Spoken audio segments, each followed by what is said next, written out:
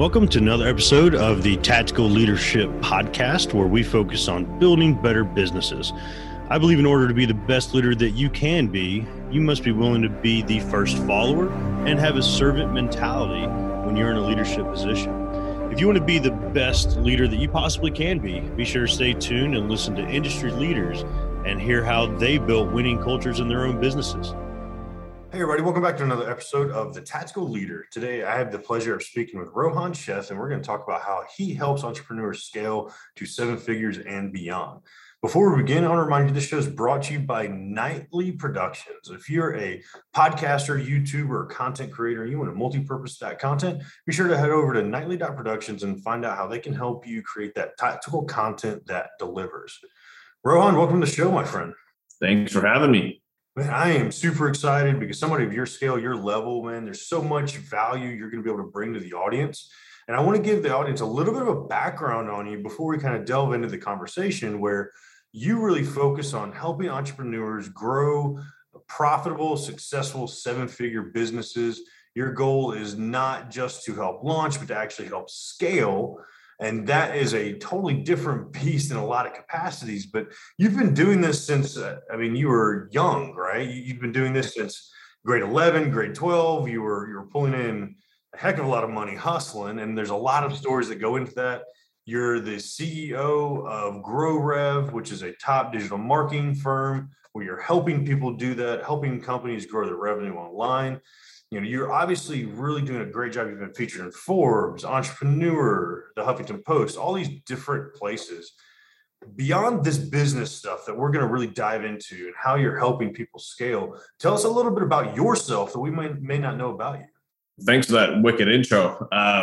Something about me that you may not know. I actually did not ever think I would get into sales and marketing as a career. I originally went to school to be a commercial airline pilot.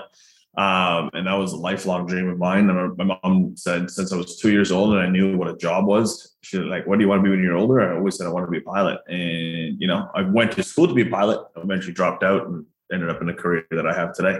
Which is crazy, man. From pilot to biz dev, you know, in digital marketing. I mean, that's a hell of a turn. What was it that kind of shifted that perspective? I mean, pilots make good money. You could make a good living being a pilot, travel the world, see all these amazing places. What really shifted you away from that?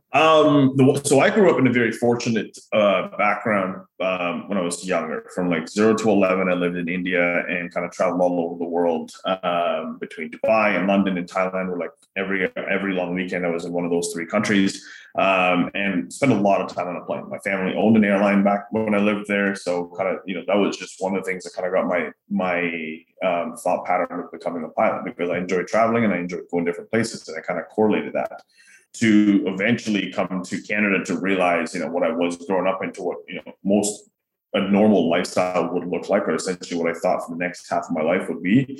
It was like the only thing that I could think of to kind of get into it. And that's kind of what made me go down that route. However, when I was going to school to be a pilot, I realized one thing is I had a huge passion to fly. It wasn't a purpose-driven situation for me. It wasn't where it's like, yeah, I could make good money and, you know, write it out. And it was one of those double-edged swords, because when I got into being a pilot at school, and kind of getting to the tail end of finishing up my commercial and multi-engine certification, the pilot career was a lot longer to get to that, you know, multi-6-figure job. Like, you know, I was moving to Dubai and flying for Emirates, moving to Hong Kong and flying for Cathay, which are the 2 goals that I had. It took a lot longer than, you know, what it would today. And the reason being is the baby boomers are still in their peak and kind of, you know, they didn't want to give up their job until it was done. Today, if this was a situation, I'm sure I'd been offered a job at one of these major airlines pre-pandemic. Obviously, I'm assuming because the airline industry took an absolute beating during the pandemic. And that kind of gave me an opportunity to sit back and look at, okay, what do I really enjoy doing? What is a purpose-filled mission for me that I can make a bigger difference on this planet versus just sitting behind the cockpit? I mean, that's been done in several different ways where, I mean, just looking through your content, you obviously put a good deal of content out there, you're getting on podcasts, but you really focus on marketing strategy, business strategy, coaching. Where did you learn like that business background, or do you feel like you just had a knack for it kind of from the get-go? Fortunately, like I mentioned earlier, I grew up in a very business-driven environment. A very different business environment because it was already a very corporately run company. Well, my parents were running prior to me being born, and then eventually my dad went on his own and kind of started that. So I saw like the high, and then I saw the low, and then I saw like the struggles of a startup company again, and I kind of had to had a chance to balance all of that out. Eventually, kind of watching, learning, getting the chance to travel all over the world, being in different environments, different cultures, and like looking at what that whole situation is going to be all about.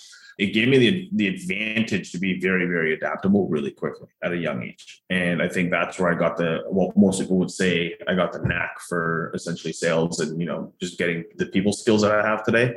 And that transition into just, business skills and just understanding what it's like to run a company, because every single time you're talking to different people, whether this podcast we never met prior to jumping on, hitting it off, or whether I was door knocking and, every door that I opened was a different person. You mentioned adaptability. Obviously, the show is really based around the tactics behind being a great leader, building a great culture. Do you think adaptability is like that one characteristic you'd really hone in on as a leader of an organization? Or is there something else that you think is like more valuable to kind of exemplify as a leader? For me, it's definitely, adaptability is a big one for me personally, and values for every single human is different, is the way I look at it.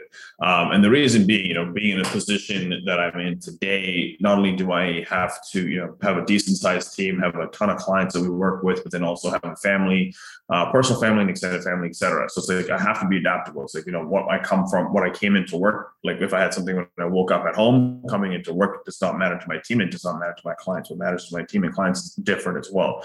And having that adaptability and being able to compartmentalize and go down each of these parts, for me was a big part of being a leader, to where, running the company that I have. I really want to dive into everything you're offering. I mentioned a few things, and a lot of it's really focused in the digital marketing space.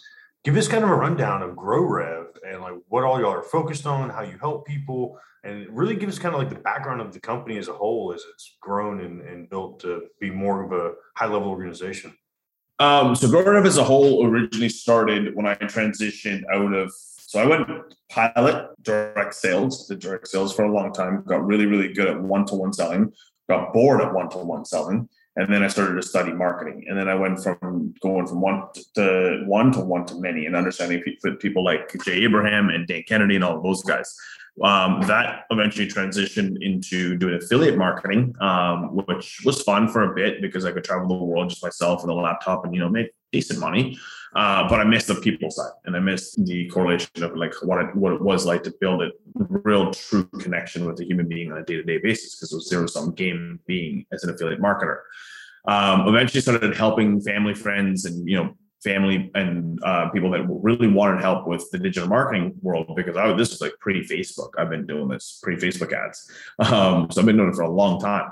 And started helping them. And I started to realize that there's a business here. There's a model here that I didn't even know what the word agency meant or anything like that. It's just like helping companies and charging them a fee for the time that I was going to put in. And originally I was doing it by the hour, which, most people would, common sense tells you to do. But in actuality, it's probably the worst thing I ever did. But I learned from that.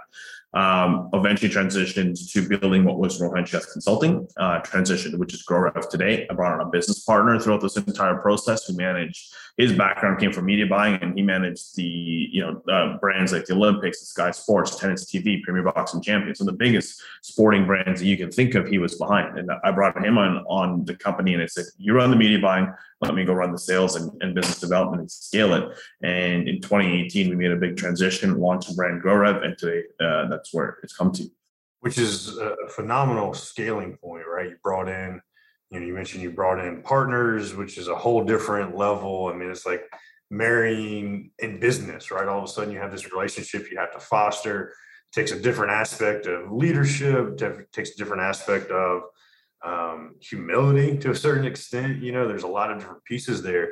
And especially when you're working with some pretty high level individuals, when you have people like Dean Graziosi that are part of that piece that you've really helped with. And how have you seen that relationship with partners, with business associates? How have you seen that either get complicated, or have you seen like communication, a specialized communication technique that really helps cultivate that? Part of the entire situation that kind of the relationships has been interesting. And like, you bring up someone like Dean. For me, relationships in our industry is a big proponent to what I really focus a lot of my work on. And it's one of those situations where if you aren't focusing on relationships and you're only focusing on the dollar, the clients will go. But if you focus on relationships, no matter how difficult things get in certain transition periods, clients will stick with you because they know that you're here for them no matter what happens. And that's exactly what happened with Dean. Dean got into a little bit of a situation, needed some help. We stepped in, went through about 3 months of work with him, put everything that we had on the table, did not charge him $1 for our time and effort to get him to what he needed, that problem solved.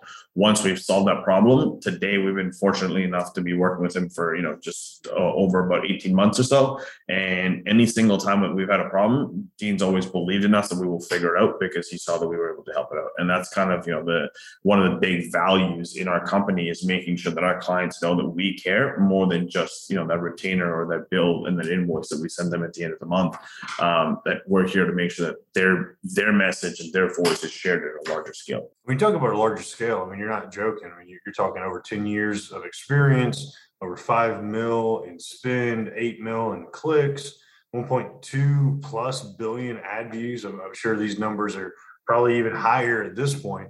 When you're talking about scaling, kind of define that for us. Scaling can mean a lot of things, but you're literally putting it on more of a global stage for your clients and really getting that content out there. Yeah.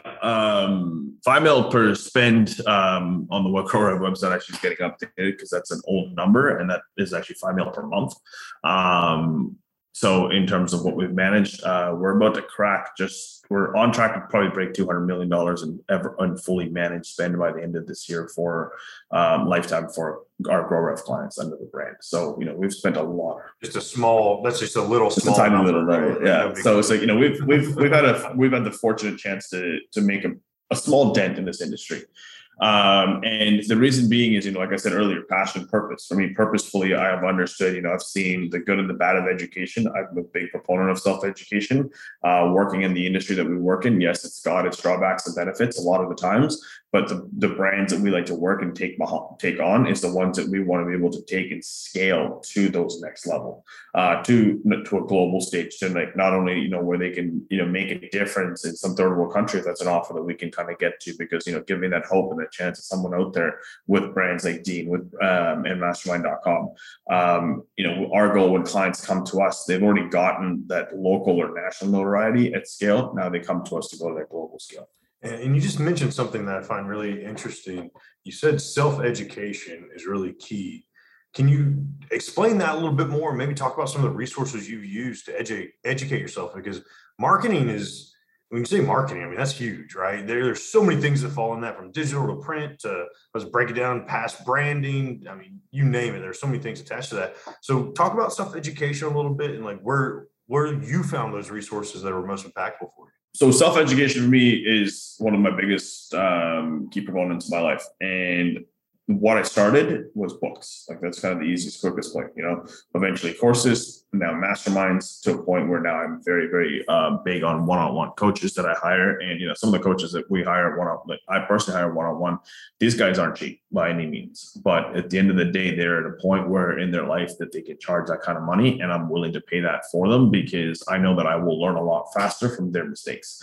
And throughout that entire process, I still read books, I still do courses, I still attend masterminds, but I'm always elevating to be the best that I can be in that industry or for myself, and to bring the best to our industry. You mentioned masterminds. I've been in a few myself. I've run a few myself, and a lot of people, what I'm surprised by, and I guess when I first got in business, I didn't know what the heck a mastermind was either, but a lot of people don't understand like the true power of a mastermind. Share a little bit more about your experiences there. We're huge on masterminds at a company. So at any given time, we're probably on average these 5 different masterminds at a company, everything from, operations to marketing to sales to, offer creation, et cetera. And the reason being is there's people that are out there that are doing many different things. And, if they're putting a mastermind together, they're selling at a mastermind in terms of actually filling these butts and seats. They've clearly made a big enough dent in the industry and in the market that we can go and learn from. And not only do we get to learn from them, but it's the people that they put into those rooms that we learn from the most. And that's kind of where masterminds have made the most amount of essentially added benefits to us. And there's a reason to why, Matt, my business partner, myself, we usually say 5 minimum per year at any given time, just so that someone in our team can go and learn, even if we can't attend them. And that was one of the things that we always negotiate into anytime we go into mastermind is I don't want to be the company that's only access to like the founders and the owners of the company. I want my entire team to be able to access this. And I was actually about to hone in on that, because normally when, like, if I go to a mastermind, it's usually me as the business owner going into, doing that CEO to CEO level, right? But you're extending that to employees, which is a heck of an investment in employees, which helps with retention, it helps with motivation, it helps in a lot of ways from the leadership capacity. Why did you turn to that being part of like how you invest in employees? Because that's different. I haven't heard that from anybody yet. The reason being is one of the things at Grove we've done over the years is we've only ever hired green. And what I mean by green is like zero experience in what they're coming into play. They may have a little bit of college experience or whatever, but never actually like hands-on experience. And the reason we like to do that is because then it helps us, train them in a way that they know that we can deliver the same product or same service across the board.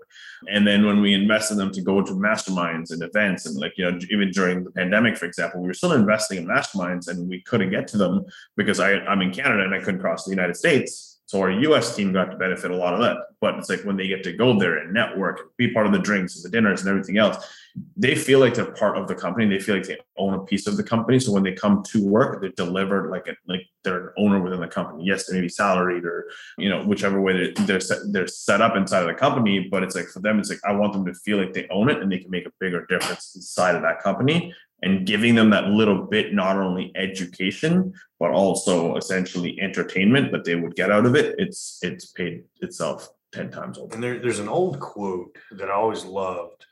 And they turned it into a meme. They turned it into all these graphics and whatnot. And it talks about, what if you invest in your employees and they leave? And the response is, what if you don't and they stay?